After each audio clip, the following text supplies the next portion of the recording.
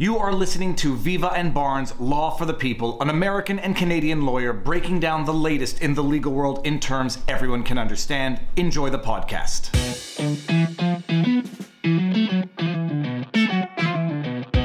Lundi, c'est jour de vote partout au Québec. Il n'y a rien de joué.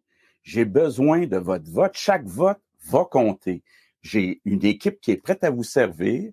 J'ai envie de vous servir. Si on est réélu, on va, dès le mois de décembre, vous envoyer un chèque de 400 à 600 $. Puis les personnes âgées vont recevoir un 2000 de plus. On va aussi baisser les impôts. Donc, vous pouvez compter sur moi, mais je compte sur vous lundi. And everyone gets a free puppy. Everyone gets a free puppy. You get 800. Lundi, how do I get this? Jour de vote partout au Québec. Il n'y a rien de joué. J'ai besoin de rien de jouer. Everyone is going to get $400 to $600 back after I get elected.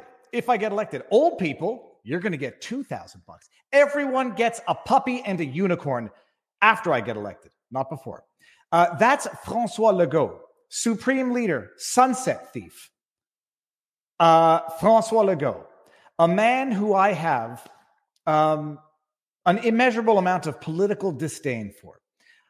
You all know I have some bizarre thing where, like, the olfactory sense is the most important sense to me.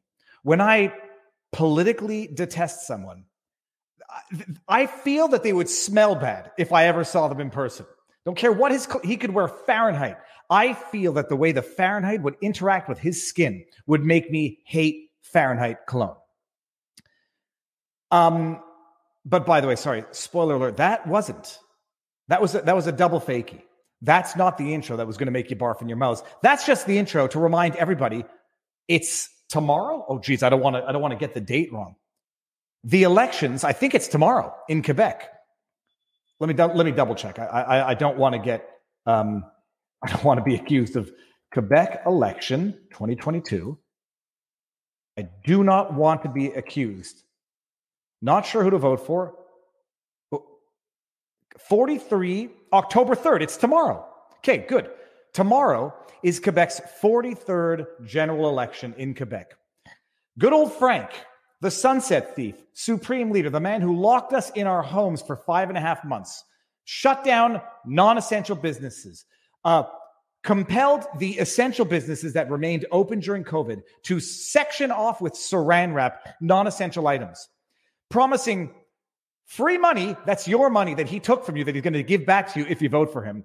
$2,000 for you old folks who vote in large numbers. He wants to serve you. He'll lower your taxes after he gets elected. He's had however many years to do this. No.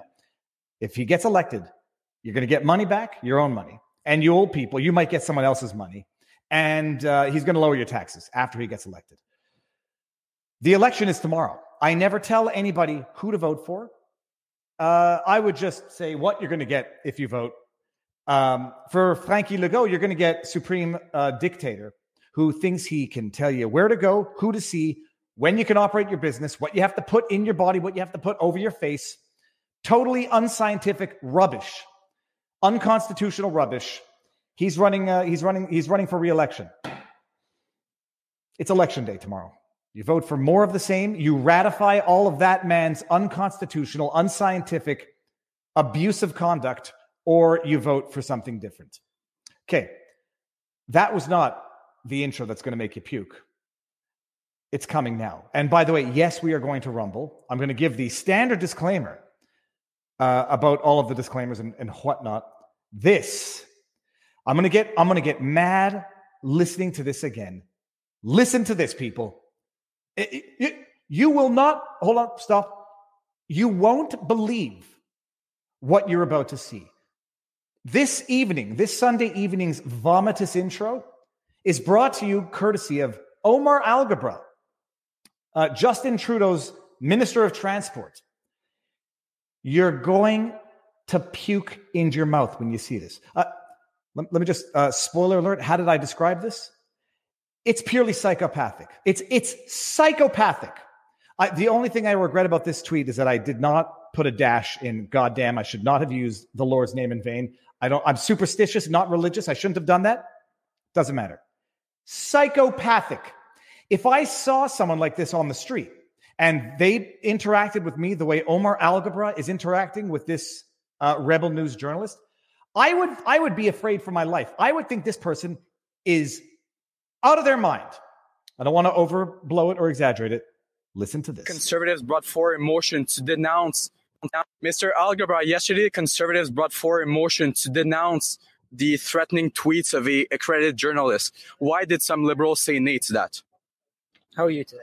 Do you not care about the safety of politicians in the House of Commons? How are you today? I'm great. How about you? Are you able to answer our question? I'm enjoying this walk. Why do you refuse to denounce I am enjoying journalists this walk. that threaten conservative politician? Are you doing well? Are you able to answer our question, or is that just not in your mandate? You know, conservatives always answer our question. Why can't you do that? I'm glad you're doing well. You're not able to, eh? I'm really happy for you, and I wish you success in your career. This is not What funny. changed This is in the not funny. science between now and in 2 days in terms of lifting the arrive cap, or was it just political science? Oh, you took your glasses off. What? You took your glasses off. Yeah. That's good. So are you able to answer? You're not able. Is it intelligence or just you don't want to? If he had just done this from All the right, last beginning, question it from would have me, been better. You know, you always talk about affordability, or liberal parties say they want to fight for affordability, yet you're planning on raising the taxes, on continuing the carbon tax. Why won't you cut the taxes? Watch this. Have a nice day. Here, Why won't you cut the taxes? A Queen's wave. He's royalty. He's royalty. The guy doesn't have to answer questions from journalists. He doesn't have to answer to the All right, citizens. sir. Have a great day. Good luck with this He parliamentary gets to session. act. He gets to act like a Mr. raging Alghabra, yesterday conservatives psychopath. brought forward. I'm saying a raging psychopath, almost humorously, but not so much. Imagine asking this guy a question, and then he answers, "Hey, how you doing? How are you doing? Are you enjoying? I'm enjoying this day." It's, you know, there's a part of me that thinks that Omar Alghabra thinks that this is somehow more polite than giving the finger to the journalists. I would prefer it if Omar had given the middle finger to the journalists, because this is a middle finger. It's just that he thinks it's cute. He thinks it's funny. The excuse, I no longer have to answer to Rebel News journalists because they're not journalists, is old and tired and expired. That could be any Canadian citizen. And Omar Alghabra, as an elected official who represents Canadians, doesn't have the luxury of answering these questions. He has the obligation to answer these questions. But look at this pompous, arrogant, in your face to denounce the threatening tweets of a accredited journalist. Why did some liberals say nay to that? Hey, How are you today? How are you today? Do you not care about the safety of politicians in the House of Commons? How are you today? How are you I'm today? great. How about you? Are you able to answer our question? I'm enjoying this walk. I am enjoying this walk. There's so many things I want to say that I can't say because it would be like movie references that might be politically incorrect. This is unhinged. I'm enjoying this walk. It's like he's short-circuited. It's like something in his brain just clicked and he short-circuited. He's a robot. He got a little water between the wiring, and he's just short-circuited, just like putting words together. Why do you refuse I'm to enjoying denounce this walk. journalists that threaten conservative politician? Are you doing well? You asked Are that you able 3 to times. answer our question, or is that just not in your mandate? You know, conservatives always answer our question. Why can't you do that? I'm glad you're doing well. I'm glad you're doing well. Look at that face. Like, we can do whatever we want, and we're going to get away with it. We have no accountability for what we do, and we don't have to answer to you peasants. You're not able to, eh? I'm really happy for you, and I wish you success in your career. Like, does Omar Alghabra go home and say, "Man, I handled that really well. I'm proud of myself. I'm sure my parents would be proud of me. I'm sure my children would be proud of me. I handled that like a champ." How are you doing? How are you doing? I'm doing well. I'm really enjoying this walk. But it's this Queen's wave at the end that is the kick in the groin after the kick in the teeth. Look at it. He looks at the camera. Stay. Hi, Why won't you hi, cut Ma. the taxes? Hi, Ma. Yeah. Peasants. You are worthless peasants, and I don't have to answer to any of you. For the it enraged me. That actually made me unhappy last night, and it made it difficult for me to sleep last night. Hey, how are you? Let me just see what. Hey, I'm enjoying this walk. I mean, just don't answer the question then. Just ignore him. if you think that that's an appropriate thing to do. The way. Yeah. Oh, what's that? Hyperinflation in Canada. Sorry, not hyperinflation, just massive inflation in Canada. Oh, well, a crushed economy. Oh, we lost a vaccine passport that we just rescinded because science. Hi, Ma. I'm waving. Viva, the Rumble stream is not working. Some video playing over and over again. Hold on. It shouldn't be. You should probably refresh it. Hold on 1 second. Let me see here. Live stream. No, dude, we're live. We're live, and we got almost 6,000 people watching on Rumble. So refresh your screen, because that short video that plays over and over again is the placeholder until the stream goes live. So that's enraging. Omar Alghabra. Hi, how are you doing? I'm doing well. I'm enjoying this walk. Like, it's middle finger is just as rude, and at least it's honest. For shame. Okay, now let me just read some super chats and then we'll get into the standard disclaimers. I am sure Omar had this tactic all planned out as the best way to avoid answering questions, since he cannot really answer any of them. The guy can make Santa Claus related government propaganda. The guy can pretend to meet with truckers, virtue signal all he wants. Answer a question. It's not a luxury. It's an obligation. I don't care that it's Rebel News. I don't care if it's True North. I don't care if it's OAN. You are answering those questions not to the journalist, but to the citizens. And you have to answer to the citizens. You don't have the right not to, although the way these politicians conduct themselves, they think answering to the people they represent, it's purely discretionary. Consent not required. I saw some super chats, which is going to remind me of standard disclaimers, people. No legal advice, no medical advice, no election fortification advice. We will be taking the stream over to Rumble exclusively. I'd say at about the 30 or 40 minute mark, depending on when's a good time to cut into it. What else? Rumble has these things called Rumble Rants. They're like super chats. Rumble takes 20%, so better for the platform, better for the creator. Best place to support Robert Barnes and myself, if you like the work that we do, is vivabarneslaw.locals.com. If for whatever the reason you don't like Robert, you're wrong, and you should like Robert. There's YouTube memberships, but really, vivabarneslaw.locals.com, like our Substack, if you want to support the channel, what we do, that's the best place. Like $5 a month and $50 a year if you get a year at one time. Tons of exclusive stuff, tons of locals exclusive streams, Barnes stuff. It's phenomenal. Okay, now, because I do streams every day, but I forget that Sunday night is the big night, and a lot of people don't watch the daily streams, I take for granted everybody knows how we fared during Hurricane Ian.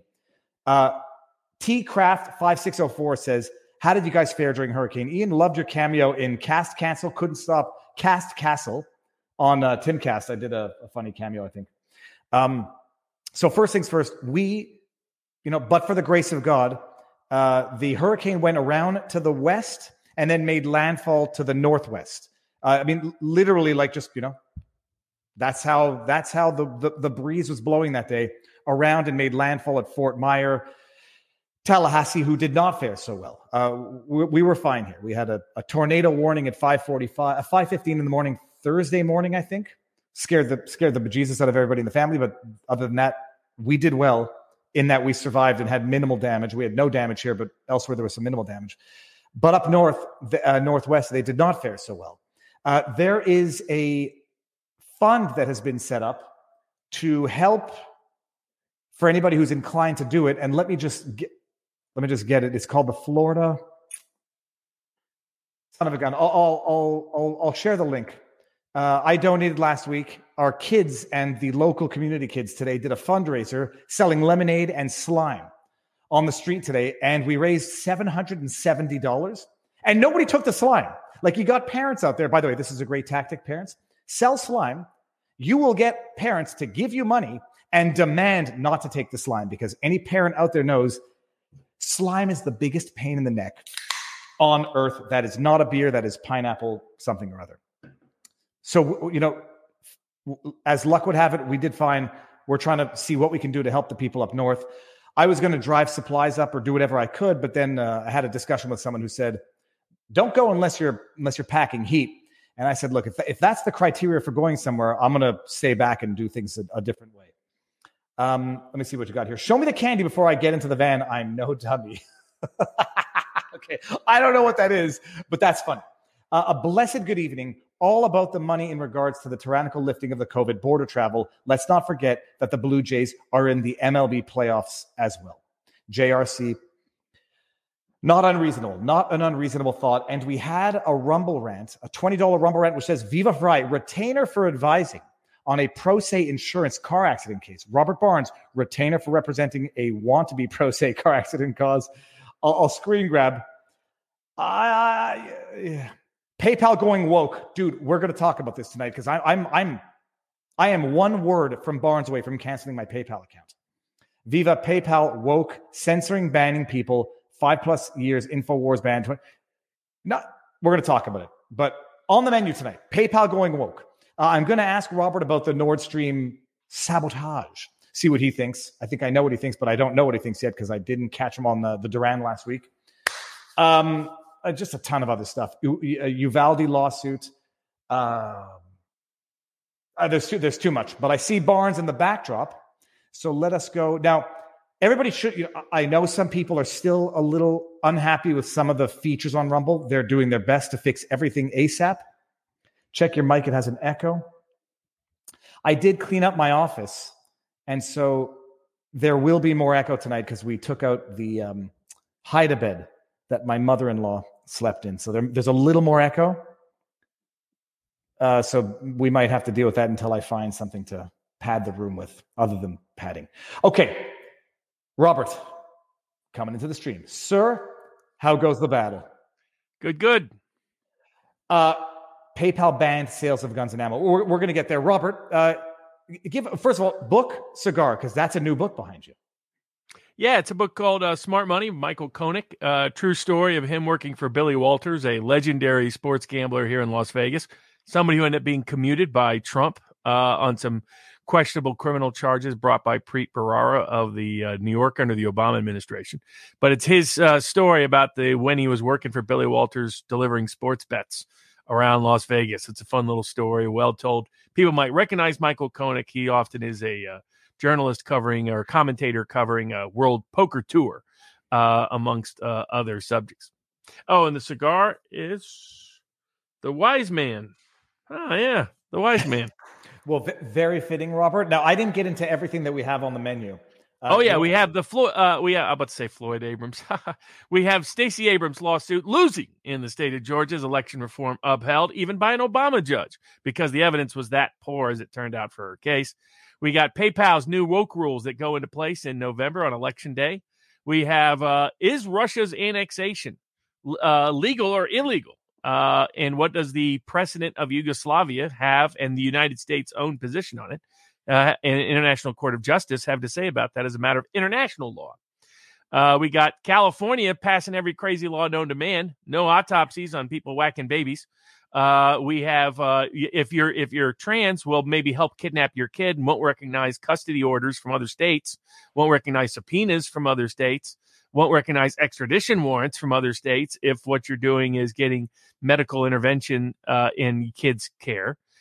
We have the eBay executives who were caught stalking, cyber stalking, and harassing people who are critical. A couple of bloggers who are critical. That story is unbelievable, Robert. It's unbelievable. But we're gonna. We got Monster. Got a monster verdict, almost $300 million against an energy company competitor. We got a new antitrust law passed the House of Representatives, but Jim Jordan's doing everything he can while he continues to pip himself out for big tech. Not the good side of Jim Jordan, sadly. Student loan lawsuits that were so impactful, the Biden administration had to reverse course in part, but not fully. And the question is whether those lawsuits will survive those changes. We got bar exam changes. We got a $48 million COVID insurance verdict. We got how to search a hotel room and get away with it by the police, according to the Fifth Circuit. We got the Facebook spying on your passwords that you enter in to access your websites and everything else you do in secret. We got a big Uvalde lawsuit. One part I'm sympathetic with, challenging the school. Very interesting what they were talking about. Certain things about locked doors might relate to a certain case in Connecticut that is not being talked about. Or the issue not being talked about, but also going after gun companies, of course. We got the lockbox raid that a federal court found reasons to excuse all the Fed's bad acts on it. And we got Andrea Bocelli, And what is an unacceptable G4? And we found out, apparently, according to Andrea Bocelli's lawsuit. Robert, let's start with Russia, Ukraine. But before we get into the substance of the referendum, whether or not it's recognized by international law, despite what other leaders are vowing to never recognize as the results of a vote, the sabotage on the Nord Stream pipeline. What is your best theory? People out there are saying Russia did it, which it makes, unless I'm wrong, Robert, it makes absolutely no sense in any realm of reality. 4D, 5D, false flag, for Russia to give up their biggest negotiating tool against Europe. What do you say to the people who say Russia did it, and who do you think did it, despite the fact that they basically announced in advance what they were going to do between Nuland and Biden? Who do you think did it, and what do you say to the Russia did it folk? Well, if you're looking up a culprit list, first of all, the nature of the sabotage is very difficult to do. So it's very unlikely for it to be private actors, very unlikely for it to be an accident. There was some speculation that it could be an accident, but most reports concluded that it was not likely an accident. And most reports concluded it was not likely capable to that level of sabotage to be performed by private actors. And then actually only a few militaries in the world have the kind of capability and capacity to do it. So you start with likely suspect would be a government and one of a very small hand, on your hand, the number of governments who could pull it off. So then you go to who had voiced opposition to Nord Stream 2. Well, one government more than any other, the United States government, obsessively had voiced opposition to Nord Stream 2.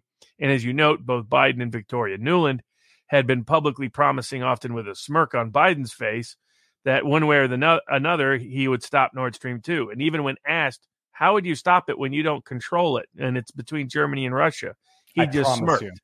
Yeah, I promise you. And then he smirked. So in terms of motivation, your first suspect would be the United States. In terms of means, the most likely suspect would be the United States.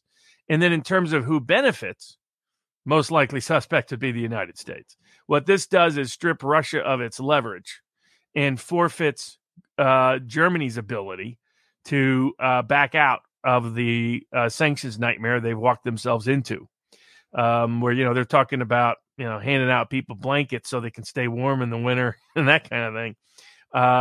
Don't take hot showers. I mean, they're going to stink if they're in Germany, man. They're going to smell bad. But that's just where that's going. So everything points to the United States. Then you have reports that there was U.S. operations in the area, mapping out underwater aspects, testing out underwater drones right next to where this happened just a few months ago. You have this being controlled with the location of where the sabotage took place by U.S. military in substantial part. So there's no reason to believe Russia would sabotage itself in this manner. Every reason to believe the United States is the most likely suspect. And the United States denials haven't been overwhelmingly powerful. They've been a little bit weak. So I think everybody in the world knows this was a United States military operation. Everybody will live in, the American media and others will, live in self-delusion. I think kind of like the election fornication that took place, there was a Polish ex-defense secretary that publicly thanked the United States when this happened. He is married into powerful State Department families here in the United States, and he only took it down later. I think it's because there's a lot of people on that side of the aisles. Amanda Milius, who we interviewed, Darren Beatty, who we interviewed, Darren Beatty, editor now of Revolver, Amanda Milius, daughter of John Milius, director of the documentary Plot Against the President, has a documentary coming out on John McAfee not long, another good set of documentaries. We met her at the Project Veritas party in Florida. Sweetheart. She said that when she was at the State Department, everybody there was obsessed with stopping Nord Stream 2. So you have to be in complete denial not to realize the U.S. government went in and did one of the biggest acts of civilian terrorism for military purposes in a country we're not at war with in recent modern post-World War II history. That's what the Biden administration is up to and willing to risk apparently nuclear war to get there. I'm going to pull up one thing. I was trying to find the clean video, but I can only find my edited video. Listen to this. For anybody who thinks to the hands of Russians, listen to this. Listen to this. With regard this is Victoria Nuland. We continue to have very strong and clear conversations with our German allies, and I want to be clear with you today. I want to be clear with you today. What happens after people say I want to be clear? Oh, be quiet, you. Comes out of their mouth. Go. If Russia invades Ukraine, one way or another, Nord Stream 2 will not move forward. Now, let's go to Biden. If Russia invades, that means tanks or troops crossing the border of Ukraine. It happens again. Then there will be no longer a Nord Stream 2. We will bring an end to it. How do you do that? It's between Russia and Germany. How will you do that? Exactly, since the project and control of the project is within Germany's control. We will, I promise you, we'll be able to do it. Robert. Yeah, that's where he does the smirk. And apparently, according to German published reporting, the CIA tipped off the Germans that this would happen in the summer. They just said somebody is going to be attacking Nord Stream 1 and 2 soon. So you could guess that they probably considered that consent. They were testing out how much German opposition there would be, and there wasn't much. It's kind of pitiful for Europe. We just smack them around, and they just got cower in response. But there's no question the Biden administration is culpable of it. Now, in my view, this is an impeachable offense. If Republicans seize the House in the after the midterms, which I think they will, but whether or not they'll add this to the litany of impeachable offenses that Biden is mounting up in record time is an open question. And now I want to bring this up because a lot of people bring this point up. Moot point, it wasn't going to be used. Wasn't going to be used versus cannot now be used are two very different things. Yeah. It was a political bargaining chip when it was functional, when it could be rendered functional. Now it's no longer a bargaining chip for Russia. So they've lost a very meaningful aspect of negotiation. But Robert, also, how does it get sabotaged like this? Is it a depth charge? Are they dragging something over to break? Oh, we don't know the means, but it needs somebody that has military capability of that kind of level of sabotage. So I was on the Duran last week with the two Alex. Alex is talking about this and a wide range of foreign geopolitical issues for about 2 hours or so. People can go back and find that. We discussed this as well. But both people of our locals board, vivabarneslaw.locals.com, best board in America.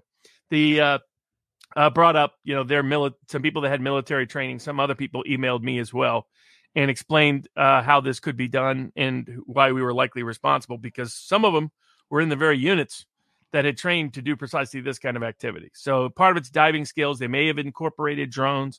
There was a 17, 18-hour gap between the two explosions, one hitting the other. It's an environmental catastrophe, potentially. It's interesting. But the mainstream media is not talking about much of that, and the European Union is going to blame Russia. Just like the Donbass was shelling itself, Russia was attacking shelling its own, the nuclear power plant that it was under control over. Now Russia is blowing up its own pipelines and destroying its own leverage. Seeing how much dumb stuff you can get American people and the people in the West to believe. Sadly, many are still gullible. So this brings us to the actual legal question now. Russia held a referendum in the eastern provinces, I think the Donbass region. Yeah, Donbass, Kherson, and Zaporizhia, which are Luhansk and Donetsk. And that is to whether or not they would like to join Russia, or was it separate from Ukraine, become independent, or join Russia? It was kind of both. It was declare their independence from Ukraine and ask that that Russia recognize them and join them in. It was almost identical to the Yugoslavian. Putin is deliberately using the Yugoslavian example. Yeah. And I mean, that's where the legal question comes in. The vote, by the way, these elections can be challenged because it's Putin. No other elections can. Yeah, exactly. I heard, a lot of people had doubts about how this election was conducted. Now, the election had a bunch of international observers. And then afterwards, the EU started threatening anybody who participated in simply being an election observer to see whether the elections were done in an honest and accurate manner.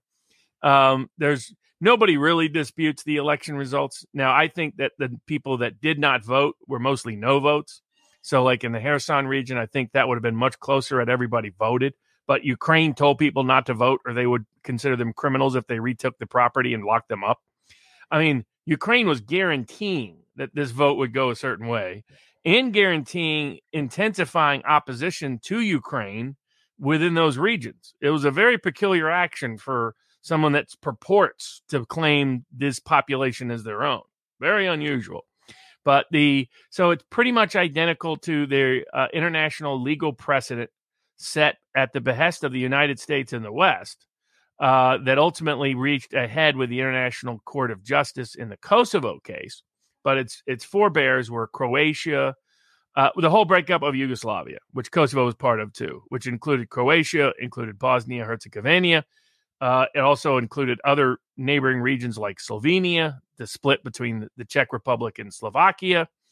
All of the sort of post-Soviet breakups, there was a certain legal pattern we recognized as legitimate under international law. We successfully argued to the International Court of Justice that Kosovo's unilateral declaration of independence was not illegal at all.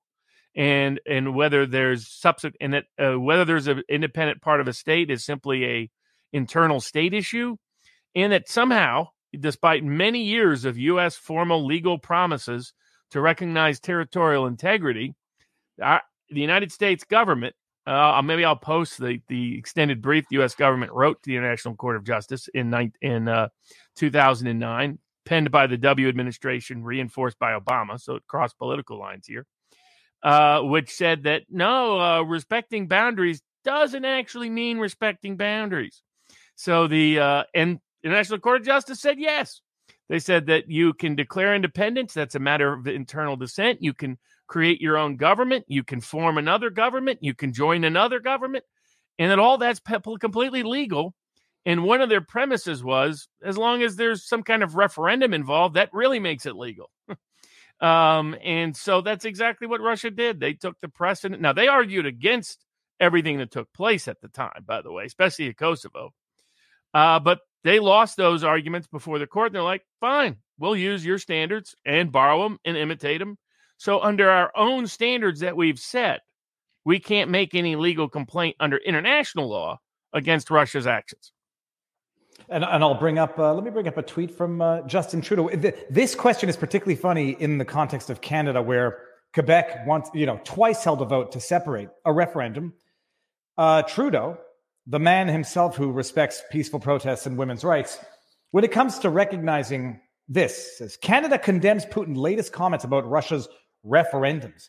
The outcome of these referendums are not legitimate, and Canada does not and will not ever recognize them. I repeat, Ukraine's territory will remain Ukraine's. And basically take that same language and you could apply it to Kosovo, to Croatia, to Slovenia, to Slovakia, to Bosnia, to Kosovo, to all those places. And Canada took the exact opposite position.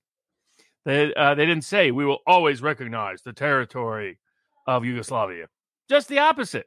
So ran to encourage it, incentivize it, reward it, support it, recognize it, and then put military bases there. So Putin is just replicating our own precedents. From an international legal basis, there's no grounds to critique Russia's annexation of those regions after the referendums that took place. Now, I'm not a fan of this way of changing alliances, but there are two counterpoints in the American tradition. One is, of course, the American Revolution itself. We declared a right to declare our independence. And found that was a legitimate grounds to separate from another government and so forth. Even more analogous is Texas. Probably the closest historical analog in American history to Ukraine and Russia is Texas. A bunch of Americans populated Texas while it was under the domain of Mexico. The Americans decided they weren't being treated well by the Mexican government. And so we supported their unilateral declaration of independence. Hence, remember the Alamo. We have a memorial to it. That's why I get a kick out of Americans say, oh, this is outrageous. You could never do this. It's like, I guess you think we should not remember the Alamo then, right? They're unaware of their own history or unaware of its clear analogy. And then, of course, we invaded to protect the Americans in Texas and then declared its independence. So what Putin is doing in southern Ukraine is not only identical international legal standards to the precedent we helped create in Yugoslavia, It's identical to how America got founded and how Texas even exists as part of America. Robert, I mean, the vote, 95%. I just get in the Donbass, and then it's like 87, and then. But if you include the non-voters, like there were 30% in the Kherson region that didn't vote. You could fairly infer those were mostly no votes. So my get, and that's consistent, as Richard Barris, People's Pundit, put out. You could have guessed this. You could have forecast this vote if you knew what the 1926 census was. That because it's the same Russian area dominate populations of that region. Russian ancestry, Russian tradition, Russian language, Russian culture, Russian allegiances, Russian economic alliances, you name it. It's most intense in the Donbass, the Donetsk and Luhansk provinces, but they don't occupy all of the Zaporizhzhia, I think that's how you say it, or the Kherson region. There's part of those still occupied by Ukraine. The parts that they occupied were disproportionately more Russian. And now Kherson, in a vote where people felt comfortable voting no, would have been probably 60-40 is probably where it would have been. But everybody knew Patrick Lancaster covered a lot of this on the ground, talked to people in all the different regions. International observers were present. A lot of the myths being propagated out there that people were forced to the vote with guns on them and all this gibberish is just nonsense. It's more bad propaganda from the West. But what it reflects is Ukraine deliberately forced that population not to participate by what they said. If you were pro-Ukraine, you couldn't vote. So that always made sure that the vote would have a certain outcome. And then the second aspect is there has been migration since the war. My guess is that, and this was in the Patrick Lancaster reports, people that were pro-Ukrainian have left some of these regions since Russia's occupied them, and people that are pro-Russian have come into these regions since Russia occupied them.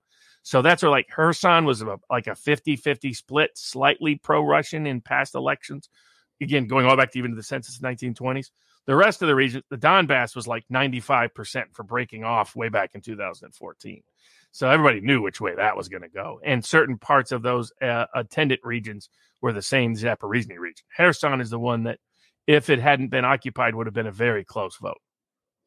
Someone in Rumble, on a Rumble rant, Manix37 says, how can these elections be held in areas not occupied by Russia? I mean, I think that's definitional. A referendum will not be held in an area that is part of Russia. Because right. I mean, Ukraine obviously. I mean, they did hold referendums in the early '90s on these things, and a lot of these same regions didn't want to separate from Russia, and then the Ukrainian government just ignored these. So a lot of these populations have voted in the past. The Ukrainian government has just refused to recognize the referendums.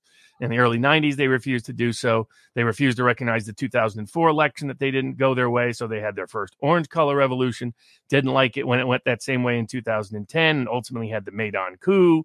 When they had the same referendums in 2014 in response to the Maidan coup, they didn't recognize them again. So these populations have been voting, especially in the Donbass, over and over again to get out of Ukraine. And the Ukrainian government has just refused to recognize them. And what of Ukraine's now, I don't know, new application for NATO recognition? Is there not a policy that it was already rejected? It was okay. And there not a policy it was political theater. The Zelensky still playing tough guy. It was funny. He went out with one of those press conferences, and the two people next to him actually have normal height. So he makes you look like Goliath, Viva. That's how big. Robert, I think he's still taller than me. I doubt it. But he said he'll never talk to Putin, that sort of thing. Putin gave a pretty prominent speech that was followed by a lot of people. I put it up as part of the Barnes Brief at vivabarneslaw.locals.com, a summary of it, and a link to the whole thing. Pretty extraordinary speech. Whatever you think of it, it's going to be a very memorable speech in time. It'll be one of those top 10 speeches in the last 20 years, maybe even longer time frame, because of how seminal it is about the change and shift of where the world is going, and especially where Russia's going within it. But they made clear they're never giving back this land. So the only question now is whether Ukraine settles. They won't, even though Kissinger is saying they should, because he can see the writing on the wall like anybody else. And they took back this abandoned town called Liman. That had like 500 people in it. All they wanted to do was hold up the Ukrainians for a while they buttressed their troops elsewhere.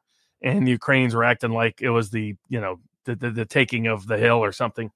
They're not going to win. It's that simple. Their efforts have been mostly unsuccessful, and Russia has now called up another 300,000 troops. Now has legally the big change for Russia is internal legally. They now consider any attack on these regions an attack on Russia. So they will label it a counterterrorism action or even a state of war, which frees them up legally. They will probably start to target civilian infrastructure, electricity, anything that helps the military at all. What we call dual use infrastructure. So we consider it free reign from the get-go. But Russia is more restrained than we have been historically. And so Ukraine's in for a lot of trouble, despite us sending billions of dollars more over there. I don't see their ability to catch up to where the Russians are. They're trying to occupy regions that clearly don't want to be part of Ukraine anymore. So probably never did, in truth. So that have returned, in their view, to their homeland. There's not much hope for success, but that won't stop us from spending lots of money. Colonel McGregor was talking about sources close to Zelensky, talking about building a dirty bomb to set off someplace. I mean, these people are insane. But the Biden administration's equally insane. So we'll see what happens. But the legally, from Russia's perspective, it will only get much more aggressive now in the conflict. And the interwebs say that Zelensky is 5'7", which is 1.5 inches taller than me.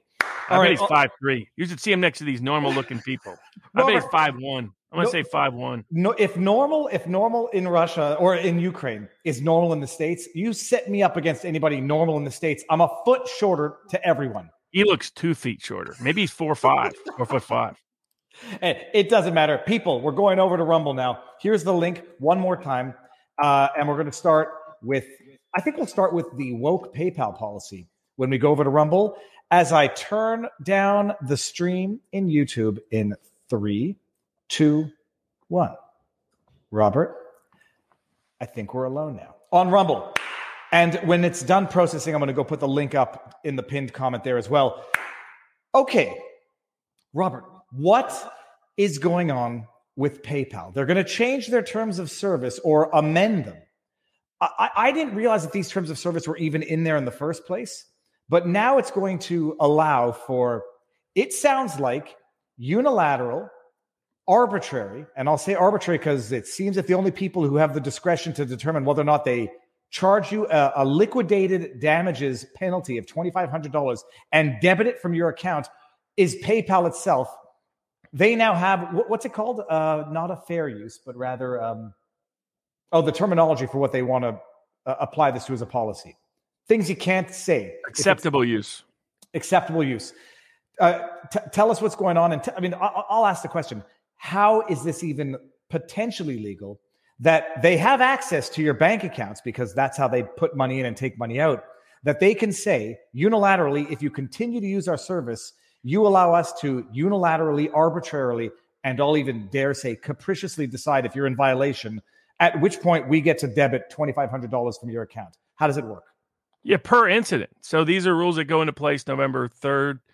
And if you use PayPal for activities that involve objectionable messages, misinformation, that affect user well-being, that or that are unfit for publication, and you simply send, speak, communicate, publish, broadcast such messages. The language is so broad, it's not clear they're even limiting it to the use of PayPal. And they're just saying, do you use PayPal? Okay. Well, we're going to regulate your personal behavior. I mean, that's what it sounds like. They don't limit themselves with these broad, like involve. What does that mean? Use PayPal for activity. What does that mean? So they're essentially creating themselves to where $2,500 per incident they get to deduct from your account or charge to your account. $2,500 each time you say something that they consider unilaterally in their sole discretion, according to these new rule changes come November 3rd, is misinformation, is affect somebody else's well-being. This is basically woke rules to not only strip people and cancel people of the ability to use PayPal, but to actually sanction them and fine them and penalize them $2,500 a pop for each time they say something PayPal doesn't like. Now, Robert, I, if I'm not mistaken, these terms were already in there to some extent, but are getting broader. But not this woke provision. So they used to have 5 provisions. Now they have under their acceptable use policy. Now they have 6. And the new one is this huge misinformation, user content, user well-being, saying things that may offend people. They expand protected status to include sexual orientation and gender identity when that is not universally protected status. So, I mean, they go and basically just say, I mean, when they say in our discretion, we consider it unfit for publication. When we consider it in our discretion, misinformation. When we consider it in our discretion to be upsetting to someone concerning their well-being. I mean that's it. The restrictions on harassment law are not there. The restrictions on stalking law are not there. The restrictions that it be connected to an actual individual are not there. The restrictions that can connected to illicit incitement of illicit conduct is not there. None of those are there. This is a wholesale. If you say something we don't like and you use PayPal, you now owe PayPal $2,500 for each time you said it. In Quebec, I don't think it applies exactly to this situation, but there's a preclusion or a prohibition on what we call des clauses purement potestatives. So like purely discretionary provisions of a contract are generally deemed to be inapplicable, unenforceable. Like it happens when I say it happens, when I so choose. This provision, first of all, people would be shocked to realize that it existed up until now, but for doing illegal activities, use PayPal to sell drugs, and they can penalize you $2,500 per infraction. I was surprised to find out that was already there in the first place. But these types of purely discretionary clauses, are they generally deemed to be enforceable or unenforceable under United States law? Oh, enforceable. Very rarely are they unenforceable. And there's no current law that really limits PayPal from doing this. What it really shows is the need for states to look at the Texas example for governing big tech, which said if you own more than 50% of the market share of a particular area that people commonly use and need to use for their everyday activities, then you cannot have viewpoint-based discrimination. And these same provisions need to be applied to the financial services realm, to banks and to PayPal, because what PayPal is doing is overtly, openly weaponizing access to the financial system and financial services based on you conforming to certain political beliefs. It is effectively a China-style social credit system being imposed on Americans. Robert, it's in a similar vein. We're hearing about the Fed imposing a trial ESG financial credit system. Do you know anything about that? Yeah, and they're looking at, of course, a digital currency system. And so both of those are meant to create the means by which the government... Now, the Fed is limited by the First Amendment, depending on how they act. And so that would be a restraint on them. We have an outstanding... George Gammon and I have an outstanding Freedom of Information Act request for certain information related to this that the Fed is stonewalling on that will probably lead to litigation this fall concerning.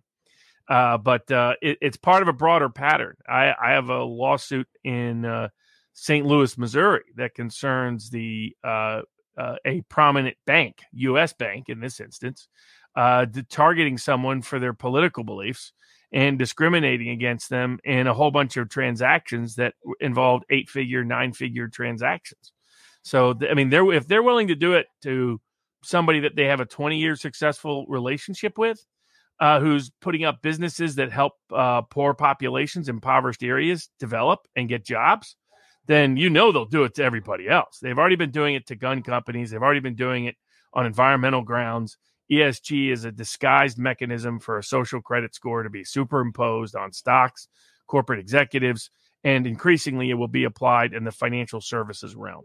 And that's the Republicans need to wake up and reform legislation to make sure that if anything's a common carrier access kind of duty, financial services arguably is more of a common carrier than electricity, than phones, than water, a bunch of other things, because they're as essential to everyday life. Well, it's not just that. You can't pay for water. You can't pay for electricity if you don't have access to financials. 218 Frederick, as a Rumble rant, says, enjoying the show, Rumble on. And Find and Truth says, timcast.com now uses Parallel Economy as its payment provider. Worthwhile to check it out. Robert, this would be one of those every fear hides a wish. I wouldn't want PayPal to do this, to debit $2,500 from my bank account because they have access to it, because I gave them access to it so they can put money in, not capriciously take money out of it. Will they face a lawsuit, or is this going to be one of those legitimate things? If you continue using the platform, you've tacitly consented to this. That's how most courts will see it, sadly. Oh, don't say okay. Now, Fair Frozen 55 says, "Don't trust PayPal. PayPal asshole." Okay, they didn't spell that one the way the meme is spelled, but yeah, I might have to. I'm trying to think of what practical use I still have for PayPal, but that's outrageous. All right, well, I guess a good segue for big tech behaving badly. Robert, not Amazon, eBay. Facebook. It was. No. Which one was where they had a team of stalkers to go harass? Oh, that's eBay. That's eBay. Dude, Robert, I don't understand how this happens. How people think this gets sanctioned at the highest levels of a multi-billion-dollar international corporation. eBay, for those who don't know, and I didn't know until Robert sent me the link. What was it? 7 employees of eBay were either arrested or actually convicted. Did 2 of them get convicted? Yes, some were charged, some weren't charged. A bunch of some pled guilty, some were convicted, but it involved some of their highest ranking executives and the head of their security division. For the 30,000-foot overview, we can get into a little bit of detail. They decided to go after 2 internet bloggers who were posting negative reviews, I guess, of product or protocol of eBay. I guess they had enough traction and enough influence that it was impacting or causing a ripple effect onto eBay. They actually, within eBay, internally discussed, what do we do? And they basically said, go after them. They had targeted criminal harassment, doxing, sending them packages of was it bloodied pig's head, cockroaches, vandalizing their cars, straight up Cape Fear level harassment that was sanctioned, authorized, approved by at least one executive of it appears multiple executives, and most importantly, the head of the security division. And they were bragging about this internally. I mean, bloody pig mask, spiders, cockroaches, bogus pizza orders, funeral wreaths being sent, trespass, vandalism, plans to break in and plant GPS devices on their cars. You name it. It was classic cyber stalking behavior. Then there was witness, because for those people that don't know, there is both state and federal criminal laws that prohibit using the electronic system to stalk and harass people. I remember people being surprised when we were designing the Rumble rules, and I was explaining, you can't actually stalk and harass people, but there's specific limitations on what that means. That can't be as vague as what PayPal calls it. It can't be just dissident speech. It has to be something that is intended to intimidate, injure, or harass, as measured by an intention to and the effect of causing someone to fear for their well-being, not just ordinary well-being, but fear for their lives, fear for their physical safety, that they will suffer severe emotional distress. So that these have always been the restrictions. There's always been laws on the books prohibiting stalking and harassment. And some were too vague and were struck down in First Amendment grounds. But most have these clear, where what you're doing is trying to make somebody's life miserable that you have no lawful justification for. That's what they did. And the media has mostly not covered the scale of this. This involves some high-ranking, and some of the executives managed to dodge responsibility, got sweet golden parachute deals. $57 million to one of the executives, who then got hired at what was a big brother, big sister type organization. By the Boy Scouts. And they knew about it. They knew this guy was complicit in this. Or at least accused of it. And so but the fact that they felt, what does it tell you about the security division of these big companies, that they thought this was naturally part of their job? To intimidate, harass, spy, surveil, make people live in fear of their lives, their well-being, their future. It really tells you something about how these big companies operate, but probably not nearly as good as the FBI case the media ain't talking about. Well, which one are we talking about now? So that's in L.A. So in L.A., a high-ranking National Security Division FBI agent is on trial in a case that even large publications in L.A. haven't been covering. And people think that, I do a lot of hush-hushes at vivabarneslaw.locals.com. Have one up right now on Bill Barr. Have another one up on MK Ultra. And people think, man, those are crazy alternative theories. No way any of that stuff can be true. And I use James Ellroy's books, the American Tabloid Trilogy, The Cold 6000, Bloods Are Over, to say this is a model and these are who these people are. Well, all you had to do is sit in on this trial and you could see I understated it. So this is a guy who, FBI agent, while he was a national security agent for the FBI, which means he's he's part of the deep state. That's the deep state division currently harassing Trump. Same group of people. This guy is on trial because he was caught in a massive scale corruption. And to give you an idea, this guy's walking around like Aldrich Ames, walking around. He has Rolex watches, Gucci belts, driving fancy luxury vehicles, has a Ducati motorcycle, which he said and probably forgot that he had been given by the person. He was wired into the Armenian mob, was feeding intel and information to the Armenian mob. And not only that, there was a fake lawyer. Like one of these people one of the people associated with him took the law test for somebody else who could never pass the bar exam, but in that guy's name. So that guy got a bar license when he was never even the guy that applied or took the test. They have a law firm where all the money was being laundered. The lawyers have been taking the fifth. What's interesting about this law firm?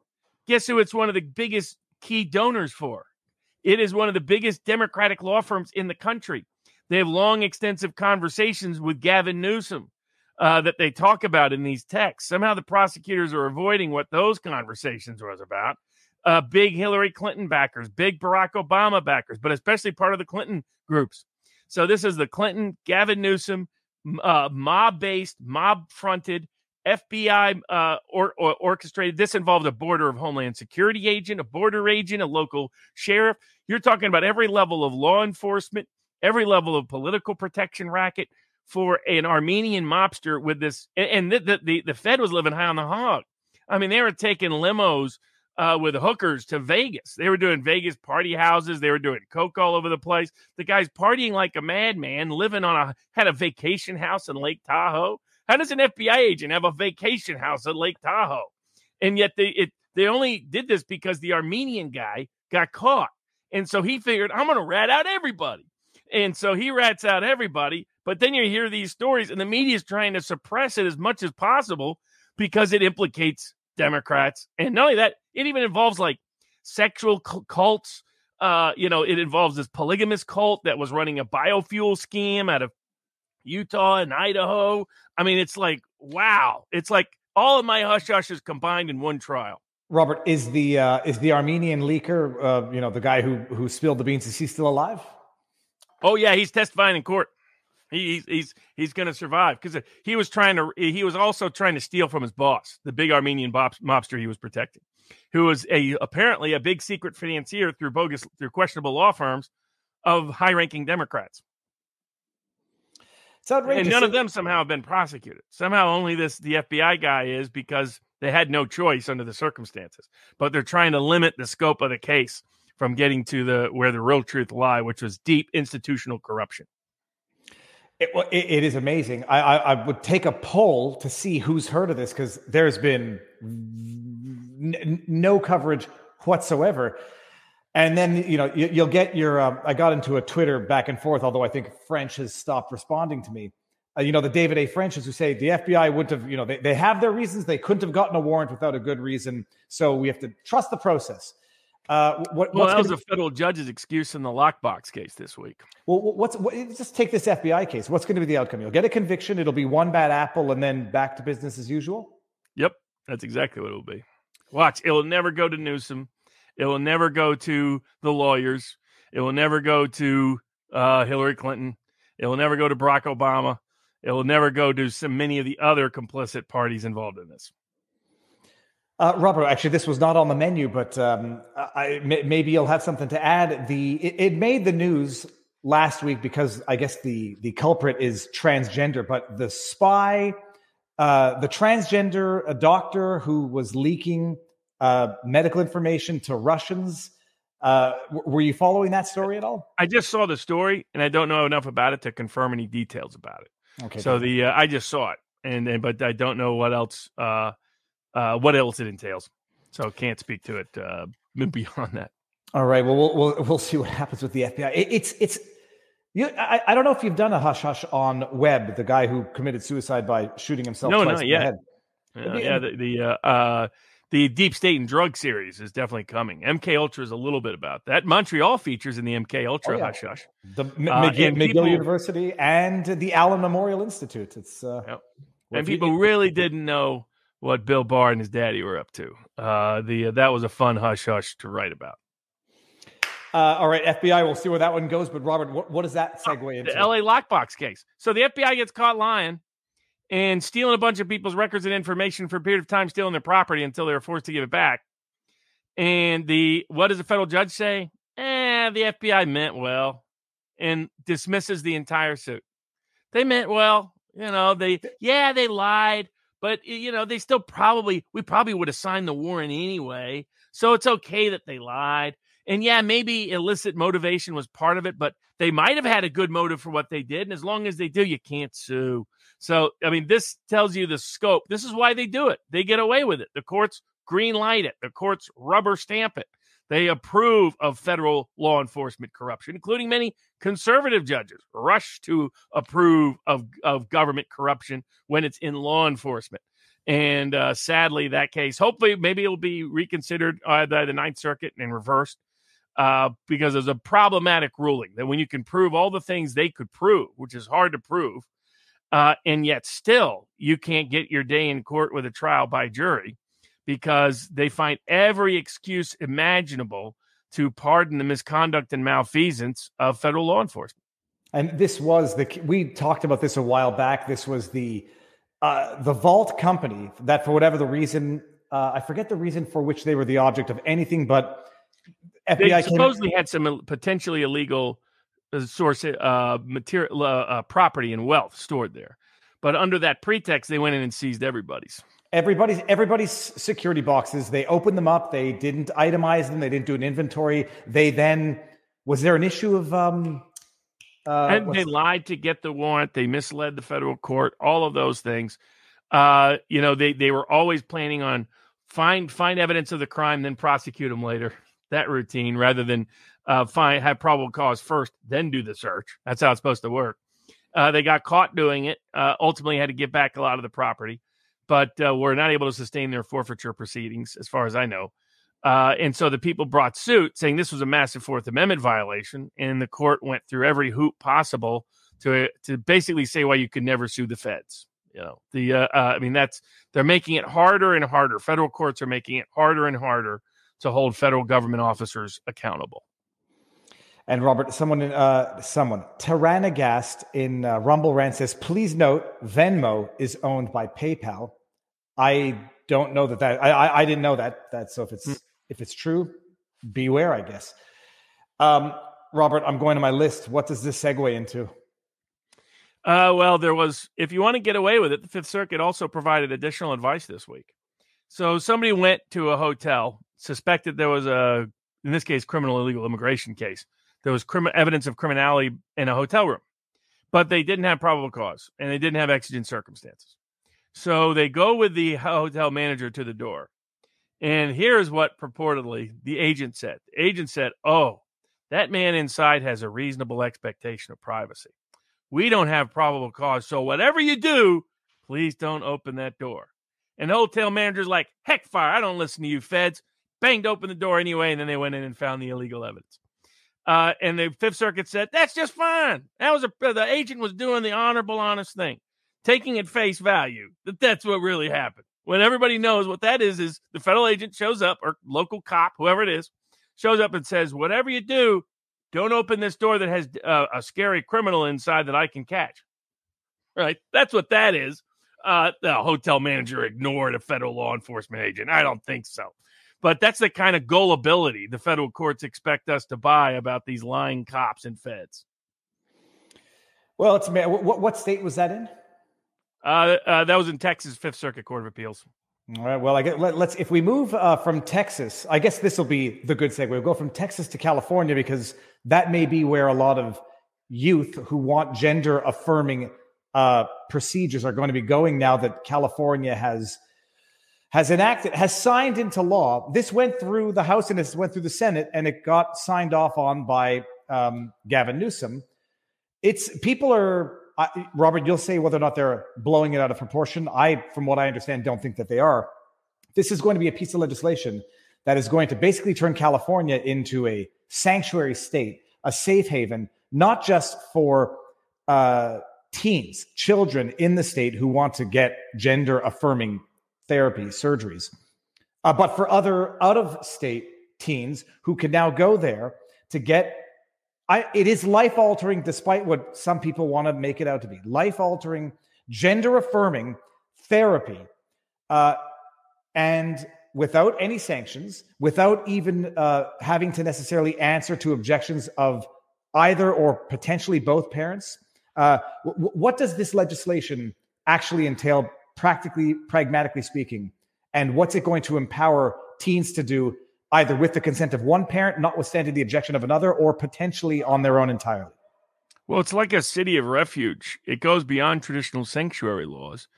It provides for California courts and California police and the California Attorney General to refuse to recognize a court order concerning child custody, concerning child care, concerning extradition, any subpoena for simple information, to disregard all of it and refuse to enforce it if the subject matter concerns medical intervention for trans treatment.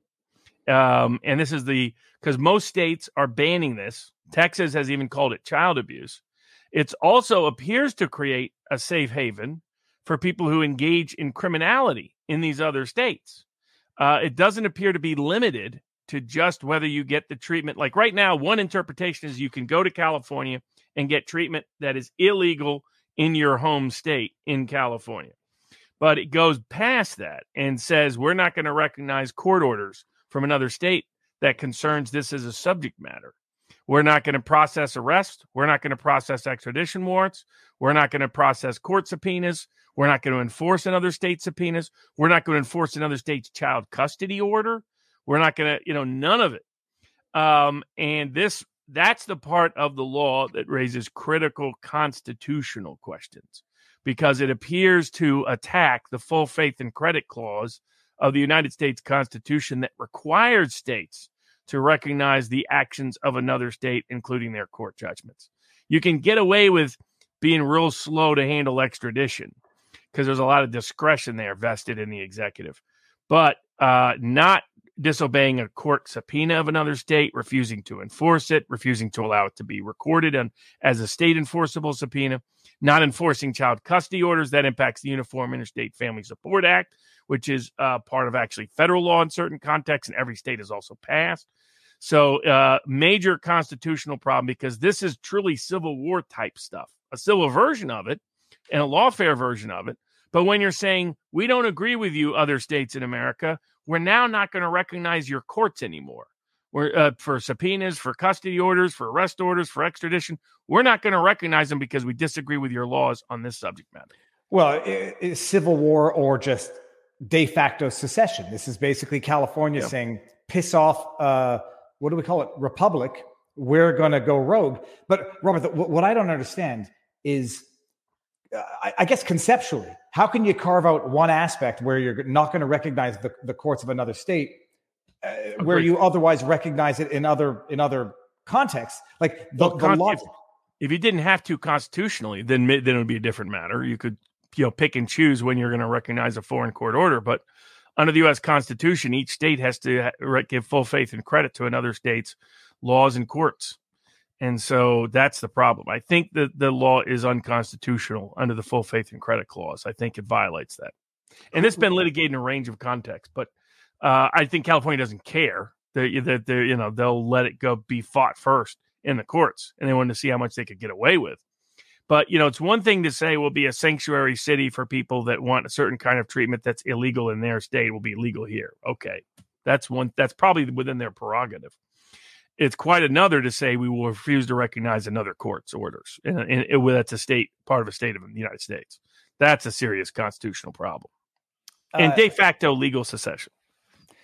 This might be a very ignorant question, but what laws would there be federally that California as a state could not bypass by doing what they're doing? Laws enforcing the Uniform Interstate Family Support Act that require interstate recognition of child custody orders in particular.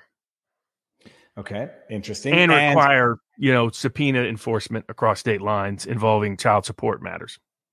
Could there conceptually be a federal law that would govern trans therapy for...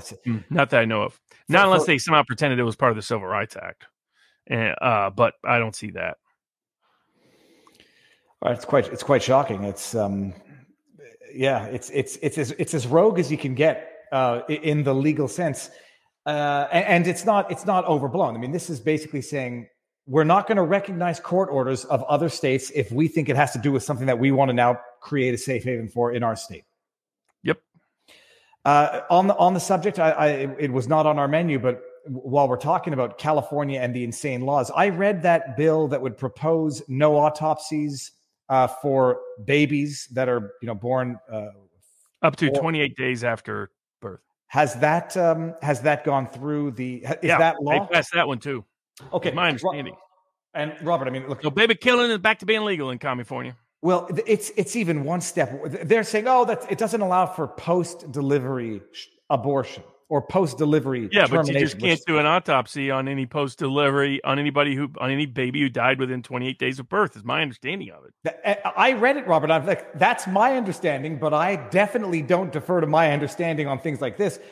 First of all, I'm too neurotic. I'm saying I've got to be misunderstanding something, but it does say from all reasonable understandings, I'm going to look at the chat in Rumble, no autopsies on whether or not it occurred before or within the 28 days after.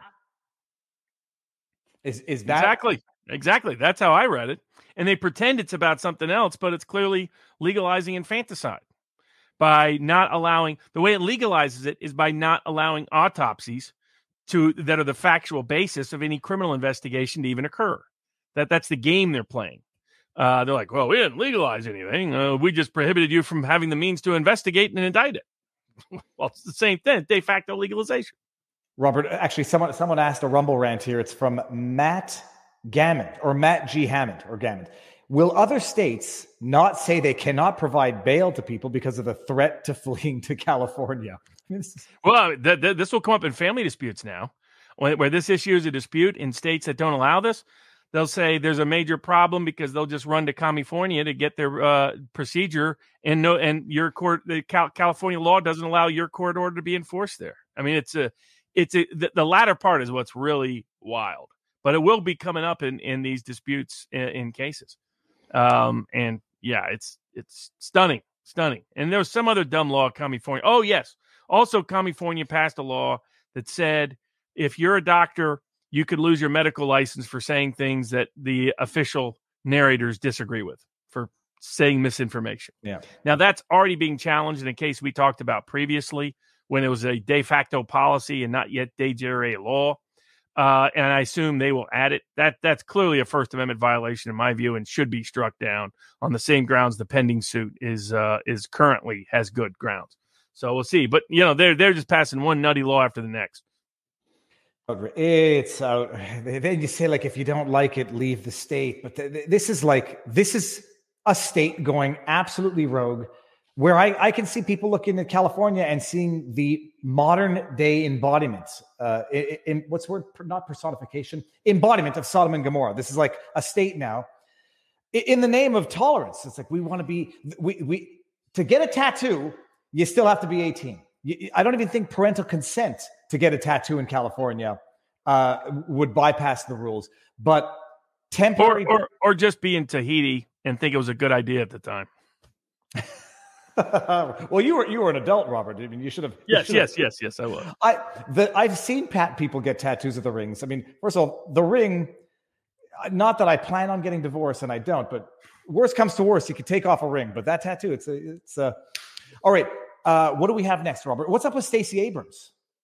So yes, Stacey Abrams had brought a big suit all the way back to 2018 that also attacked Georgia's new laws as the case progressed, saying that Georgia's laws are racist. And her grounds was it requires things like identification, requires things like you be alive, requires things like you not have duplicate, you can't be registered multiple times, required you actually be part of the state, things like this. And she was like, all these rules are racist. A liberal Obama appointee held a lengthy bench trial and said there's no evidence that this has even negatively impacted any voter, least of all that it's disparately or discriminated against anybody. And so ruled against Abrams across the board. She lost entirely. So Georgia's election laws are completely intact. Its right to screen its voter rolls intact. Its right to require certain proof of identification for purposes of either registration or voting intact, and its other reforms passed this past legislative session completely, fully intact. So a big win for those on the election reform side. Big loss for Stacey Abrams and the Democrats. All righty. Let me see what the next subject is. Oh, Robert, which one do you want to go to now? The next big one is Uvalde. So before we get into the heaviness of Uvalde, let's just go over quickly the Facebook spying on its users because So Facebook, it's not yet certified as a class action, but they're being sued over allegations that they bypassed Apple's privacy security features. Where I don't know how the mechanism works, but when you open an app, Facebook would not go through Apple's security system. They would open new browsers so they could track the user data of the individual who everything, not just secretly record all your communications and conversations that you're using on the direct messenger app of Facebook or direct messaging on Instagram or while you're on Facebook or Instagram. Maybe people don't realize all those direct messages are tracked and traced and all that. But they were planting a device under your phone or laptop so that they were tracking every place you went, including being able to steal your password at all the different sites you were going to. So they were stealing a bunch of information, and in particular, it was pernicious because Apple had put in a process to prohibit that, had marketed that they had prohibited that, and it turns out Facebook found an easy way around it. May raise questions about how sincere Apple was really being, but put that aside. Facebook caught again violating privacy rules. And it's a reminder to everybody out there. It's like people like, Rumble has these functionality issues compared to YouTube.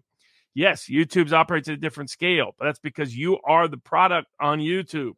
They are grabbing all of your information and monetizing it on a regular basis. If the product is free and it has all the wonderful bells and whistles, you're the product. Without your full notice and knowledge in violation of a range of state and federal laws, which has now led to this another big class action against Facebook for poor little Mark Zuckerberg, who fell out of the top 10 this list this year in billionaires because the stock market's getting shellacked by the dementia candidate in the White House. But and Robert, it's like Facebook, they just paid penalties for these things. YouTube just paid penalties for these things. Not that Facebook and YouTube are the same entity, but it's like they get slapped on the wrist with penalties that represent a day's worth of profit, and they just go back and do it again. And this explicitly bypassed Apple's security features by allowing whatever they were surfing to open up in a separate browser that didn't go through the Apple system. And they just tracked all of the user data despite, people thinking it wasn't happening. Well, it's the importance of the antitrust bill that's just a process bill currently that passed the House of Representatives by the bipartisan majority. A bunch of Democrats and Republicans joined in. And it's mostly a process bill. It just increases the fees they have to pay when there's a big merger. What that does, that will fund and buttress up the antitrust department so that it has a few more personnel capable of actually enforcing antitrust laws. Second, it finally allows states to seek remedy in local courts because their cases are being dragged into select federal courts that were very protective of monopolies. Changed federal law on that. And then require that if there's a big merger, you have to disclose whether you have any money with China. Now, what is Congressman Jim Jordan, the great Republican congressman, as people tell me? As I said, he's really good on a lot of issues, but on big tech, he's in their pocket. He has been fighting this bill. Why does he want big tech to hide their ties to China? Why does he want big tech to continue to engage in monopolistic practices?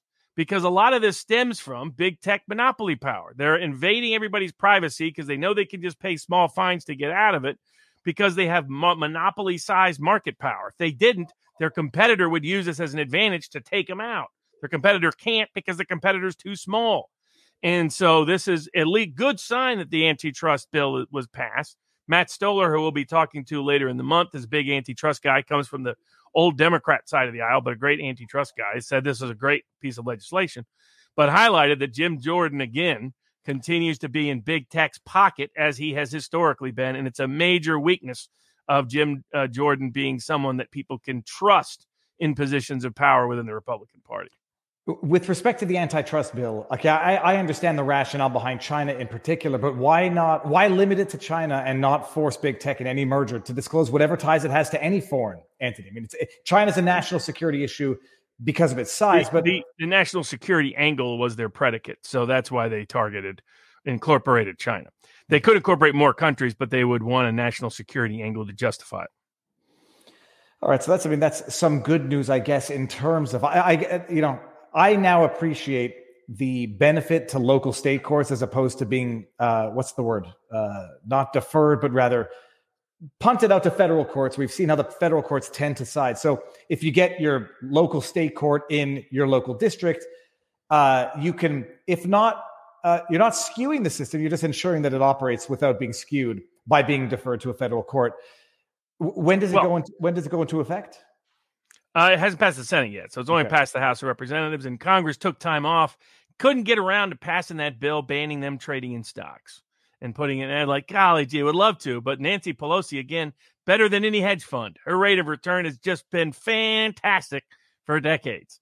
And same with, Bill Burr, the corrupt senator from North Carolina, Republican senator, famously cashed in on the pandemic. A bunch of senators and House members on both sides of the aisle cashed in because they got inside intel the lockdowns were coming. It gave them an incentive to support the lockdowns because they bet on or shorted stock based on knowing the lockdowns were coming.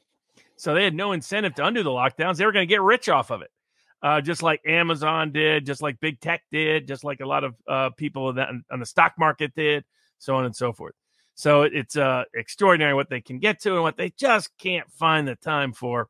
But, we'll see how all that progresses ultimately. Now, in terms of federal policy and courts and litigation behavior, 2 good student loan forgiveness lawsuits were filed this week. One by a student who pointed out that because he was going to be taxed on Biden's loan forgiveness plan, and he was already part of another loan forgiveness plan that would not tax him, he had standing to challenge this patently unlawful action of student loan forgiveness without going through the House or the Senate, predicated solely on this. Somehow it's an emergency power, right? Again, this is whenever you start opening the door to emergency powers, they're always going to abuse it. That's what some of us said at the time. Then the bunch of states brought a lawsuit saying, hey, this actually screws over private banks under our control that will hurt us. So the Biden administration was so scared of both suits and so knows that it can't win a legal challenge to this actually being a lawful action that they changed overnight the loan forgiveness plan to exempt the people suing them. So basically, more people that sue them, they'll figure, okay, we'll carve them out. We'll carve them out so that we can still have the PR victory of this. Who knows how many people will be left at the end of the day, even though it's already expensive proposition is currently proposed. It has certain income limitations and other things. Now it can't be private bank tied. Now you can't be part of another program, so on and so forth. There's still, now again, I'm not a fan of standing. I find it a questionable doctrine at core. But putting that aside, there is always an argument that you did have standing at the time you brought suit, and it shouldn't be considered moot because it's capable of repetition yet evading review. But I don't think these federal courts will say that. So they're going to have to find new grounds, new plaintiffs to sue to challenge this unlawful order. Well, and again, I know how you feel about standing.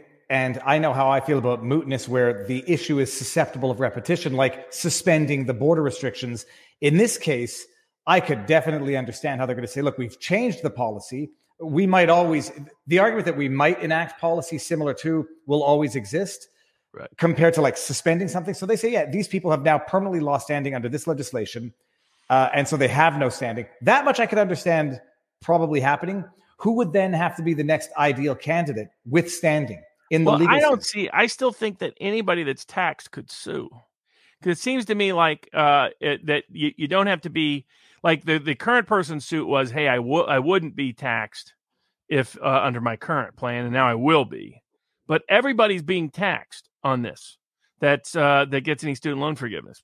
I think that's an injury, right? And then the government can say, well, you're not really, you're getting a net plus because the amount of forgiveness. But I can see a lot of people saying, I never plan on paying back the student loan. I mean, that could have been delayed. I'm going to have to pay this tax, so they put me in prison. Whole different animal, whole different kind of debt. I think anybody that will owe tax on this can sue. So I think that ultimately, it was creative. Credit to the people looking at challenges, because when I initially thought it, I was like, I don't see who can sue. How is anybody hurt by it? Well, actually, because a bunch of state governments said they were going to tax it. People don't know this. I hate this law. It allows you to be taxed on loan forgiveness. I don't think you should be taxed on loan forgiveness. I get that it could be abused as a loophole and all that jazz. But they were like, this people got hammered during the housing thing. You lost your house and they forgave the excess part of the loan. You got a big tax bill. It's like, I lost my house and I get taxed for it? How is this? And I still don't like that law. So but I think anybody who's going to have to owe tax, that's an injury. That's only because of this legislation. And the only way you carve all of them out is to get rid of it altogether. Or to say it doesn't apply in states that will tax you. Well, then you've gutted like 80% of the program. It would not one of the best potential candidates for a lawsuit be those who paid off their loan, I don't know, within a short period or within a statute of limitations period before this policy was enacted? They're not injured, though. That's the problem. You need someone who says, because of this, I'm out of pocket something. And not, had I known this was coming, I would not have done something. Right, exactly. Well, that's very frustrating. What did you learn, people who pay your bills on time? Why pay now when you can pay later? Okay, so that's cynical and disgusting. All right, we'll save one or a couple of lighthearted cases for the end so we could, change the mood after the Uvalde lawsuit. But Robert, massive lawsuit coming out of Uvalde. I don't know of all the plaintiffs, but I'm fairly certain one of the plaintiffs was in a viral video. And someone correct me if I'm wrong. I think she was in one of the videos where she wanted to go in and she was told that she can't go in. They can't do anything. Stay outside. And they were screaming. And I think she's one of the plaintiffs. Hernandez, I think is the name. But basically the lawsuit is injured parties, to say the least, suing the school. I think it includes people who are relatives to those who were either survived the shooting or the survivors of those who died in the shooting. I'm going to try to pull up the lawsuit while we talk about this, just so I can reference it. Big case. It's big suit. Big suit. It was 60 some odd pages. I mean, because it's heavy. It's heavy substance, but also in factual background. And they're suing. I mean, this is so you have plaintiffs who have suffered harm, no question. Suing the school, suing the security company of the school, suing Uvalde Police Department, suing the gun manufacturer. I believe also, are they suing the gun salesman, who the store that sold the guns, I think, as well. So yeah, everybody, the part of the suit I support is the suit brought against the school district.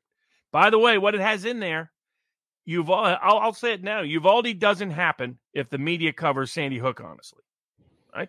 They want to blame Alex Jones for questioning the issues. I'll be in Connecticut this week as a spokesperson for Alex Jones as he takes the stand again inside the courtroom. I'll be outside the courtroom defending him in the court of public opinion.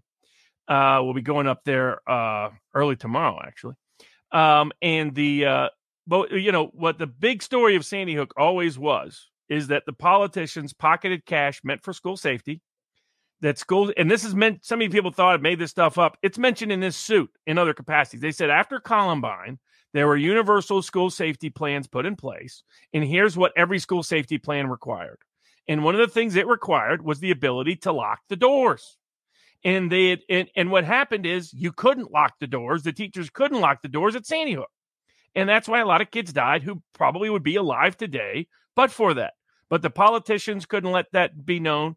That's why they hid information from the Open Records Act and the version of sunshine, transparency, and freedom of information laws that they have in Connecticut, leading people to think other things that were mistaken, but correct in saying they're covering something up. They were. That's why they destroyed the school real fast, destroyed a lot of other evidence real fast, made sure that they hid or destroyed evidence that would have implicated them. And had the world known, imagine all the way back then, it comes out right away because the media does their job. Rather than glamorize the shooter, demonize Alex Jones, they actually do their job and say, oh my goodness, the politicians didn't protect these kids' lives by implementing basic safety measures.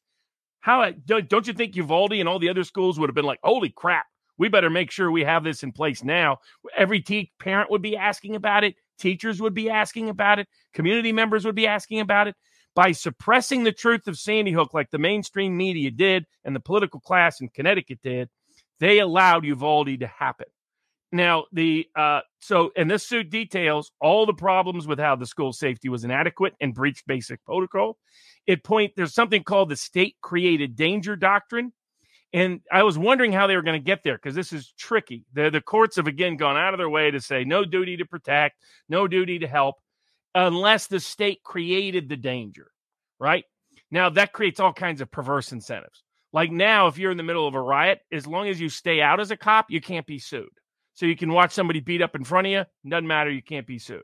If you intervene, even to save somebody's life, boom, now you can be sued. It's totally perverse and distorted and reverse of our history. But under the state-created danger doctrine, if the state creates the danger, so the cop's driving down the road, sees somebody abandoned. If he keeps on driving, can't be sued. If he picks them up and then doesn't drop them off in a safe location, bingo, can be sued.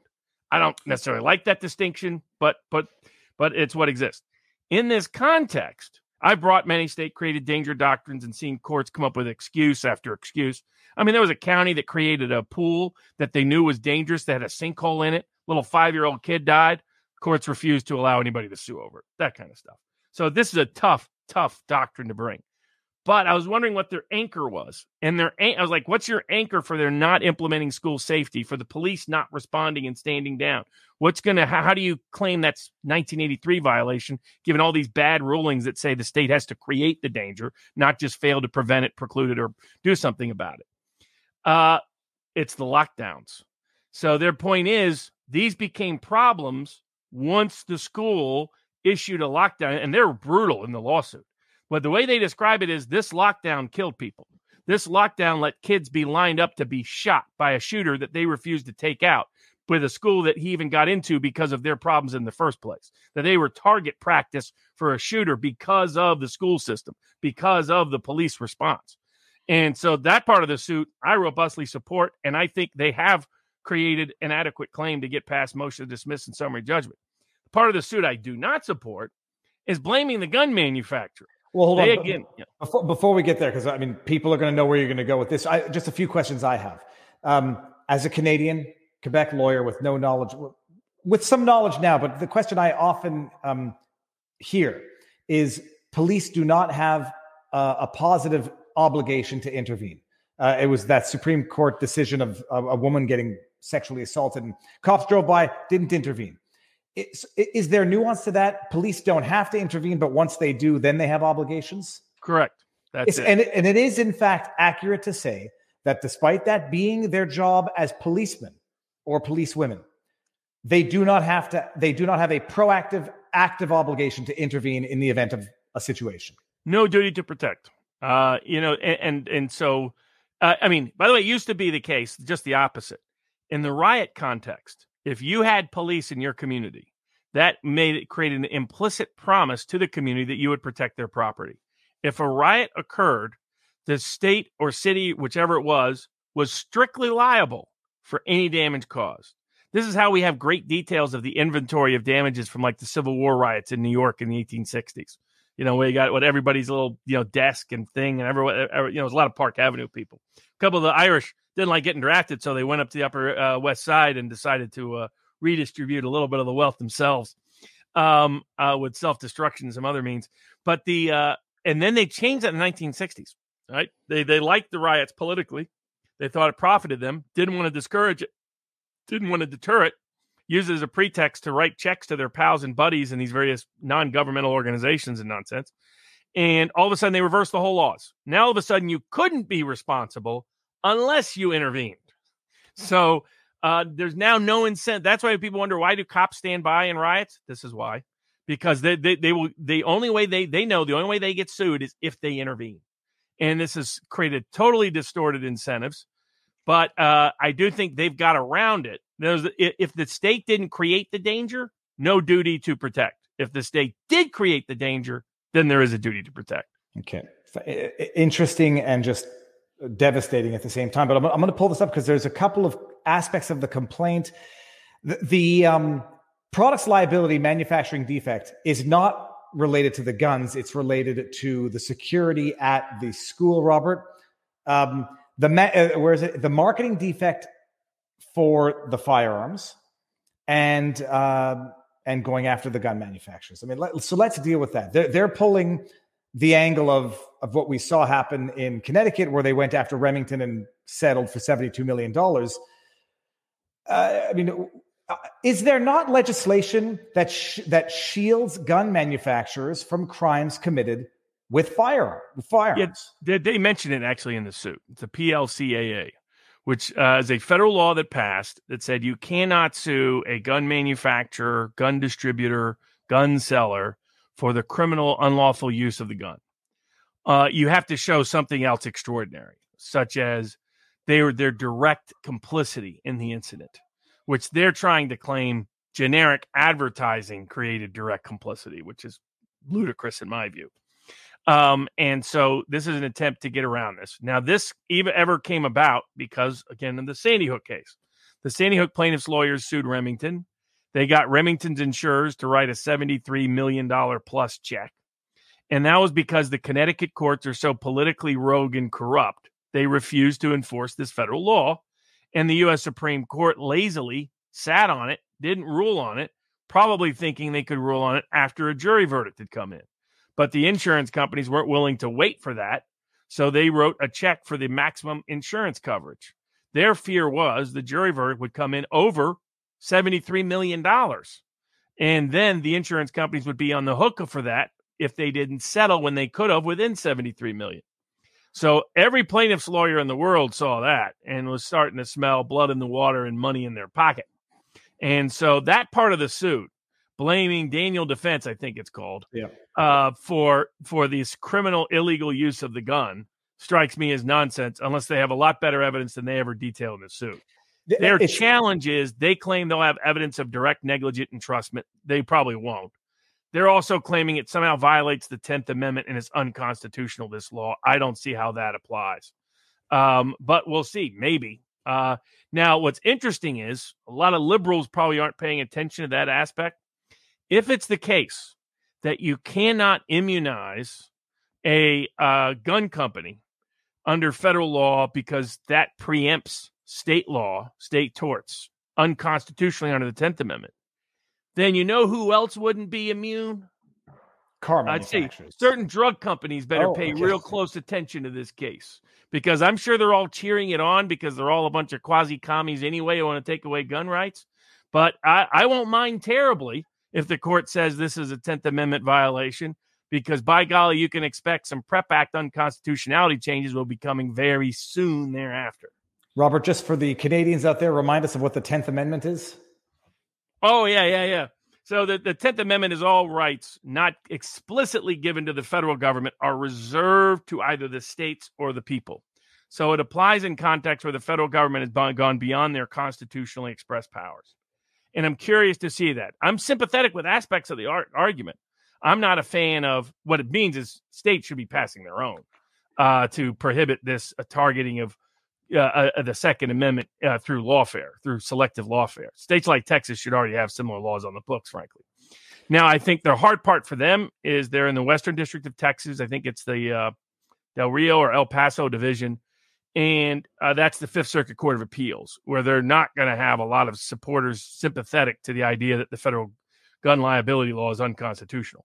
However, if, I'm not entirely unsympathetic to the argument, because I do think the idea of state torts and state courts should be the final resolver of these issues, more so than federal special immunity laws. And I got no problem. I'm not a fan of any immunity law. And so wouldn't mind if it got struck. But I'm sure there's a lot of liberal Democrats that haven't put one and one together to figure out who else would lose immunity if the 10th Amendment argument is upheld here. What was the rationale for that law in the first place? I mean, nobody thinks you can sue. Federal protection of gun manufacturers who believe that the threat of litigation would preclude a critical industry from protecting constitutional liberty in America. Okay, that's the constitutional aspect to it is the critical is the Second factor. Amendment aspect. Okay. Yeah, that's interesting because I'm thinking like, why enact that for gun manufacturers specifically, whereas you don't have to do that for car manufacturers because nobody's going to go sue Ford if someone uses their truck to ram into a crowd. Not yet. Well, I mean, that's where this would seem to be going, Robert. So I'm sure there's some plaintiffs' lawyers in that. Like, I think that the Waukesha killer, the guy who ran through a parade, I think he went pro se this week. That's not usually a good indicator, but of his acquittal rate. But I'm sure there's people thinking, some plaintiffs' lawyer thinking, I wonder if I could sue the car manufacturer. So it's just the nature of where this is, and there'll be continued lawfare waged against gun manufacturers until and unless the law changes in some places to make clear the Second Amendment requires certain protection for them. And now in the lawsuit, in order to go after the gun manufacturer, Daniel Defense, they say, they market it and seemingly market it indiscriminately. It's the cinematic version of Runaway Jury. Well, I would imagine, hypothetically, a gun manufacturer is so dumb that they do this to say, market it to criminals. Say, look, it's so easy to conceal. If you want to go rob a bank, this is your gun of choice. That, I could imagine, would incur the liability of the gun manufacturer, but just generic advertising. It was the exceptions were meant to be real direct. Like, in other words, you're deliberately delivering guns directly to gangs, right? Things like that. Not generic advertising, because that applies across the board. So I think that's a reach where they're trying to go. The exceptions to the law was meant to cover people that were deliberately, directly manufacturing for criminal use. There's no evidence I saw in their complaint of that. And because they're suing so many people on so many different bases, is this likely to face something of a scission? I don't know what the word is, a splitting of lawsuits, like get some of the defendants in a separate lawsuit and then get the school and the cops. They brought it all in one, so it will be handled all in one. Right. I think the chances against some defendants are much better than others, but it will depend on the judge they draw. And it was the Del Rio division, Robert. You're right about that. So let's see. Products liability failure to warn, products liability manufacturing defect. I think that was the security aspect. Some of the doors were, some of the security at the school wasn't working. And then they were leaving doors unlocked all the time, and they knew that violated safety protocol. And then they didn't go in immediately after they did the lockdown. They just sat around, and despite law requiring they immediately act. And so it's just irresponsible. That's who they should, in my view, focus on. They're plaintiffs' firms, so they're looking for whoever's got a deep pocket to cash out. But I think from a political perspective, they end up only aligning themselves with the left by adding in the gun manufacturer. Yeah. And Nighthawk 28 with the $10 Rumble Rant says, if I get rear-ended, can I sue the car manufacturer for damage? We're one step away. So they're suing the school, the police, the security, gun manufacturers, and it's a big suit. All right, to be continued with that. And some people in the chat on Rumble, Robert, think or implying that you might be pushing it with, the analogy, had the media done what they needed to do and ought to have done with think of how big it would have been. I think you're right. I think you're 1,000% right. In other schools, even in Canada, where school gun violence is not so much of the problem, but other types, they have metal bars on each door bathroom doors, classroom doors. They have security to get into the school. Some schools even have security guards outside, and like it goes without saying.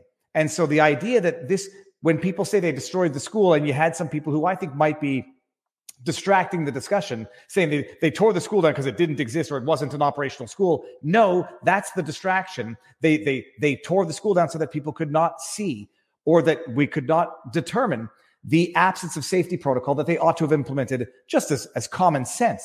And had that been scrutinized in Sandy Hook, maybe Uvalde has proper safety, security, locking mechanisms, individual locking mechanisms. It would have gone global and viral. The scandal would have been off the charts. Every parent would have been calling up their school to see whether they made sure their doors could lock, what the school safety plan in place was. None of that happened because and now what it would have also done, hard to blame the gun, right? Blaming the gun would have faded because this is what would have dominated. That's why they couldn't allow it to occur. It's the other reason. They had to cover up for the Democratic corrupt politicians, and they had to keep the focus on the gun rather than on school safety. Right. And the other factor is, as you see these cases develop and the rest, what motivation is there to stop school shootings if someone's going to politically profit from them and lawyers are going to get rich off of? I mean, sadly, there's not a direct disincentive for them for them not to see it keep happening. And maybe that's why they don't want school safety talked about in general, and definitely not as it related to Sandy Hook. I can't bring up the Rumble rant, but Grunt167 says Daniel Defense ARs are very Gucci guns, i.e. expensive and well made. The fact that the shooter was able to afford 2 of them is glowy. So let's set the second half of that aside. Grunt, let me bring up the lawsuit, because you make a decent point, and they raise it in the lawsuit in terms of the suspicion of the company or the store that sold the guns to the kid. Hold on a second here. Share. Paragraph 68, Outback knew or should have known the gunman was suspicious and dangerous. Oasis Outback's owner talked to the gunman and asked how he could afford $3,000 of guns and ammunition. The owner noticed the gunman was always alone and quiet, all warning signs of a mass shooter. Conveniently, after the shooting, the store owner now claims the gunman did not seem suspicious. But, I mean, you're supposed to be suspicious of a guy for having $3,000 being alone and being alone. I mean, it is, but it does raise I mean, I don't know how tightly knit the community is, how they know if this kid is an 18-year-old kid who comes in with $3,000 in cash. I mean, they go on in the suit to say he was dressed in black, and, other people said he was suspicious. But I mean, I don't know. I'd raise the highly argument. Subjective. You're supposed to have objective data. If he could lawfully purchase a gun, he could lawfully purchase a gun. I am curious how he had the money for it. But it's like, so now you're supposed to not sell the gun if you have any reason to be suspicious of the person. I mean, they're trying to restrain gun ownership in America. That's what they're trying to do, and superimpose standards on it through selective lawfare. And I think that's deeply problematic. There's no evidence that they presented that anybody that sold him the gun, which is what negligent entrustment's supposed to be, knew that he would use it to kill innocent people. There's just no evidence of that whatsoever. It's a reach. Somebody asked from our locals live chat going on at vivabarneslaw.locals.com. Robert, why do we have to pay taxes for local police departments if they are not obligated to help us? That used to be the legal standard. The courts decided to carve it out because they love covering up for their corrupt cops. It's a good question. Oh, Robert, here, one Rumble rant says, facts matter. Barnes, you're missing one hell of a Packers game. We're 22,100 people watching on Rumble. I think there might be more people watching this than I'm joking. I'm sure there's plenty of people watching the Pats. It's interesting. That game was close. I got some money on that game. Who did you pick, Robert, if I may ask? Say that? What? Who did you pick, if I may ask? Patriots over to score more than 14 points, I think, is my only bet in that game. Some comments on from locals.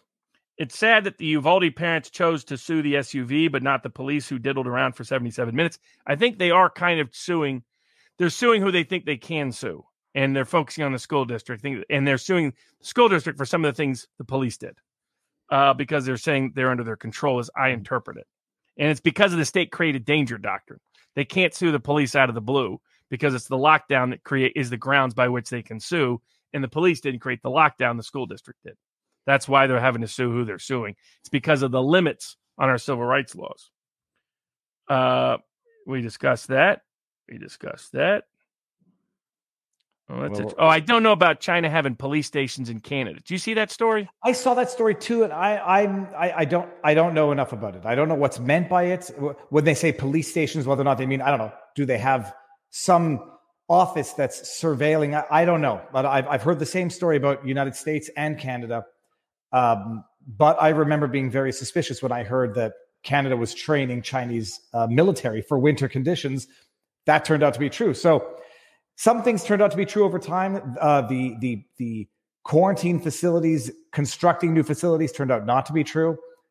Like I said, you didn't need to construct new ones when you can convert empty hotels into it. But I've heard that story. I don't know enough about it to confirm. I think the only case we have left, aside from any rumble ramps, is Andrea Bocelli. Well, hold on. No, we got one before we get there. I know nothing about that one. The monster verdict, Robert. Oh yes. So this one is one where I don't understand how it came to be. Monster, the energy drink, sued another energy drink company. I think Bang or something. Yes, I don't know if it was Bang. I don't know if it was Bang. Another energy drink, and won a $293 million judgment on verdict. But I didn't understand what the cause of action was between Monster and this other energy company. Now, apparently, the energy company engaged in basically, I won't say fraudulent, but false advertising, saying they had some super creatine, water-soluble creatine compound in their drinks that made them the best drinks on earth.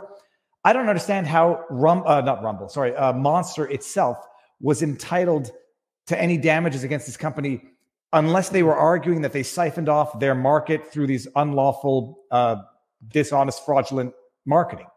You nailed it. Okay. 293 million. Sorry, go ahead. Not bad, eh? Yeah, almost 300 million. Monster verdict for Monster Energy Company. I like the headline.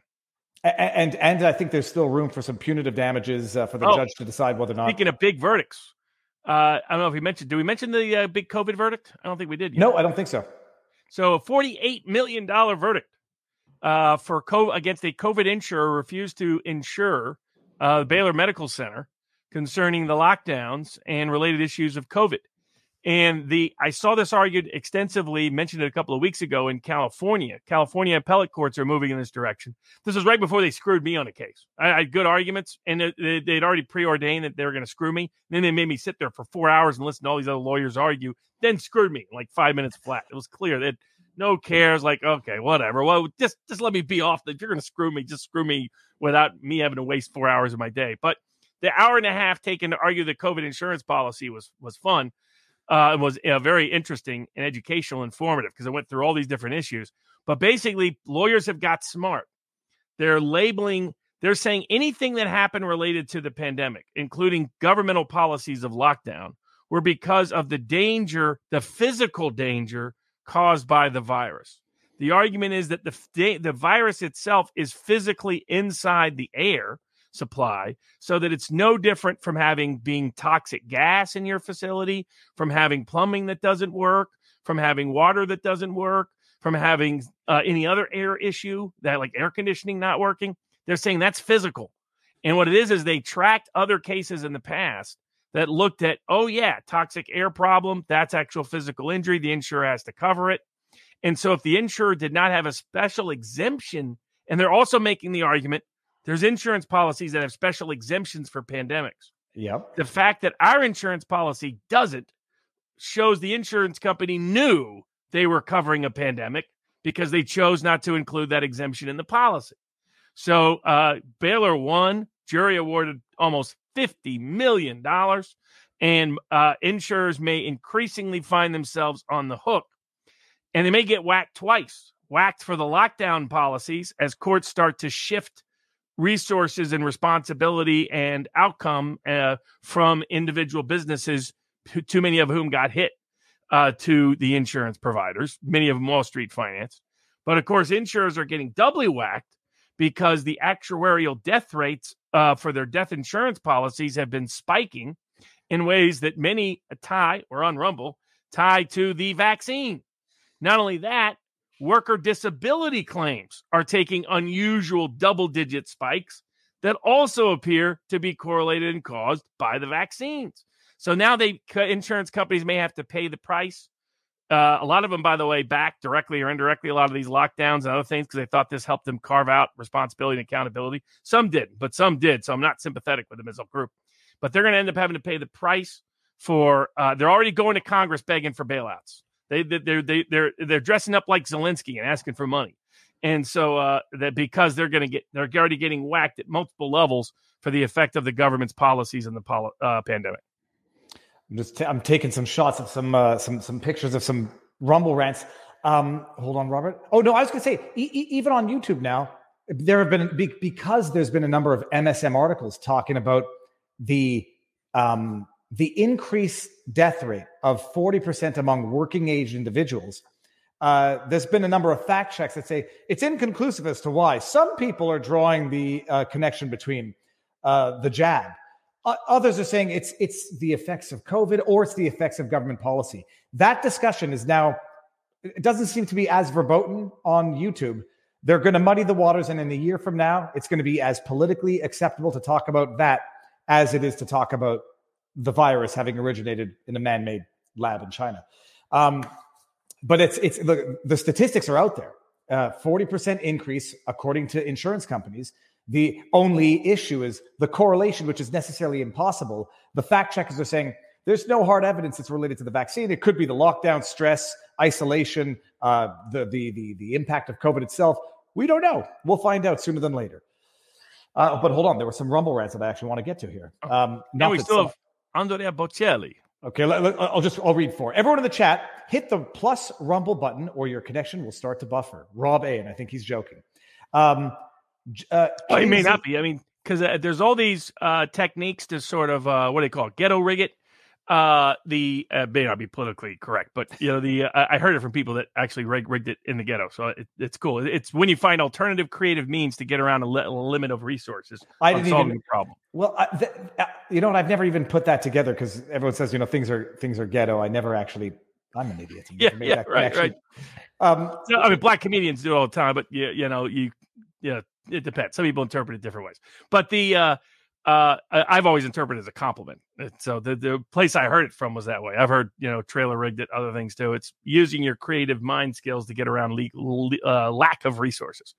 But then I forgot what I was talking about. About hitting the plus button on Rumble. On our locals board, there's all kinds of ways to hack other problems with Rumble, so that if you have some issue, often it's based on your particular means of accessing it. Might be an issue with your phone, might be because you're going mobile rather than something else. There's a bunch of people that are really smart on our board because we're kind of like Garrison Keillor's Lake Wobegon. Everybody at vivabarneslaw.locals.com is above average. They have great help for how you can solve any issue that you're having with Rumble. And Rumble will, of course, continue to improve and upgrade as they get the support and that they need from the public. And by the way, in the Rumble now they're saying redneck rigged is one term. Jerry rigged is another one. Same thing. It's a compliment, not a criticism. It's not a smear. And I learn something new every day. Now we got Hamartix says there's a great paper from the Israeli tracing heart attacks. EMS calls before COVID normal, during COVID when they slightly decreased, and during vax when they shot up, and followed the vax tightly. Yeah, there's an autopsy. The FDA is still trying to hide autopsy reports. Autopsy showing the spike protein in the brain wasn't supposed to be happening. That's confirmed now, by the way. I'm putting this on YouTube tomorrow. It'll just be a day late for people on YouTube. It's confirmed now that the NCBI, there's a journal confirms now that the spike protein crosses the blood-brain barrier. It's confirmed. Now the only question is, it's in breast milk. Issues with kids, spike in certain death rates amongst toddlers being reported in some areas. So, but our suits will definitely march on in that respect. What's the latest with the Brooks lawsuits? So here's a little something for you. So the Brooke Jackson, the great whistleblower challenging Pfizer for exposed and blew the whistle long before anybody, but the U.S. government sat on it, didn't do anything with it, kind of hid it for over a year. The Pfizer vaccine is not safe, was not made in a safe manner, was not effective, not in a clinically tested, scientifically valid manner. She saw and witnessed all the problems with it, exposed it, disclosed it, brought a suit on behalf of the United People of America. Pfizer is, of course, objecting. The case is fully briefed. Motion to dismiss, waiting on the judge. But I hear this week from the local counsel for Pfizer. And the local counsel from Pfizer sends me a letter out of the blue. I'm like, I wonder what this is about. He's a politically well-connected lawyer. He says, by the way, I hired this lawyer recently, and I didn't find out until afterwards that the new lawyer who's a partner in our firm used to be Brooke Jackson's local counsel. Pfizer's local counsel went and hired and brought into his firm Brooke Jackson's former local counsel. I mean, this is conflicts all over the place. Robert, they'll make a China wall. They'll make well, he's agreed to suddenly withdraw from the representation. He's like, "Do you object?" And I'm like, "Yeah, I object."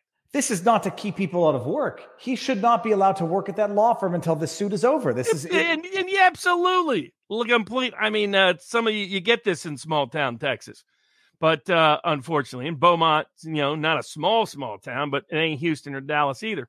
And so, as crazy as this case gets, it keeps getting crazier. But, you got billions of dollars at stake. You got Pfizer's future at stake. So I don't put anything past Pfizer in a case like this. So it just shows that case keeps making new territory. Robert, in the States, do they refer to it as a Chinese wall, or is that not? Yeah. Okay, same phrase. Yeah, I don't know if that means from the Great Wall of China, where that came that's from. What I think. Well, I think in English, in French, in Quebec, it's called. That's what you used to call congressmen's and politicians' blind trust. Yeah, it's a Venetian blind. You can sneak and peek and look whenever you want. All right, Robert, we're 2 hours in. What's the Botticelli case about? So the great, I think, opera singer, right? Yeah. So I guess blind. I didn't know they were blind. So they did a special. They're going on a U.S. tour.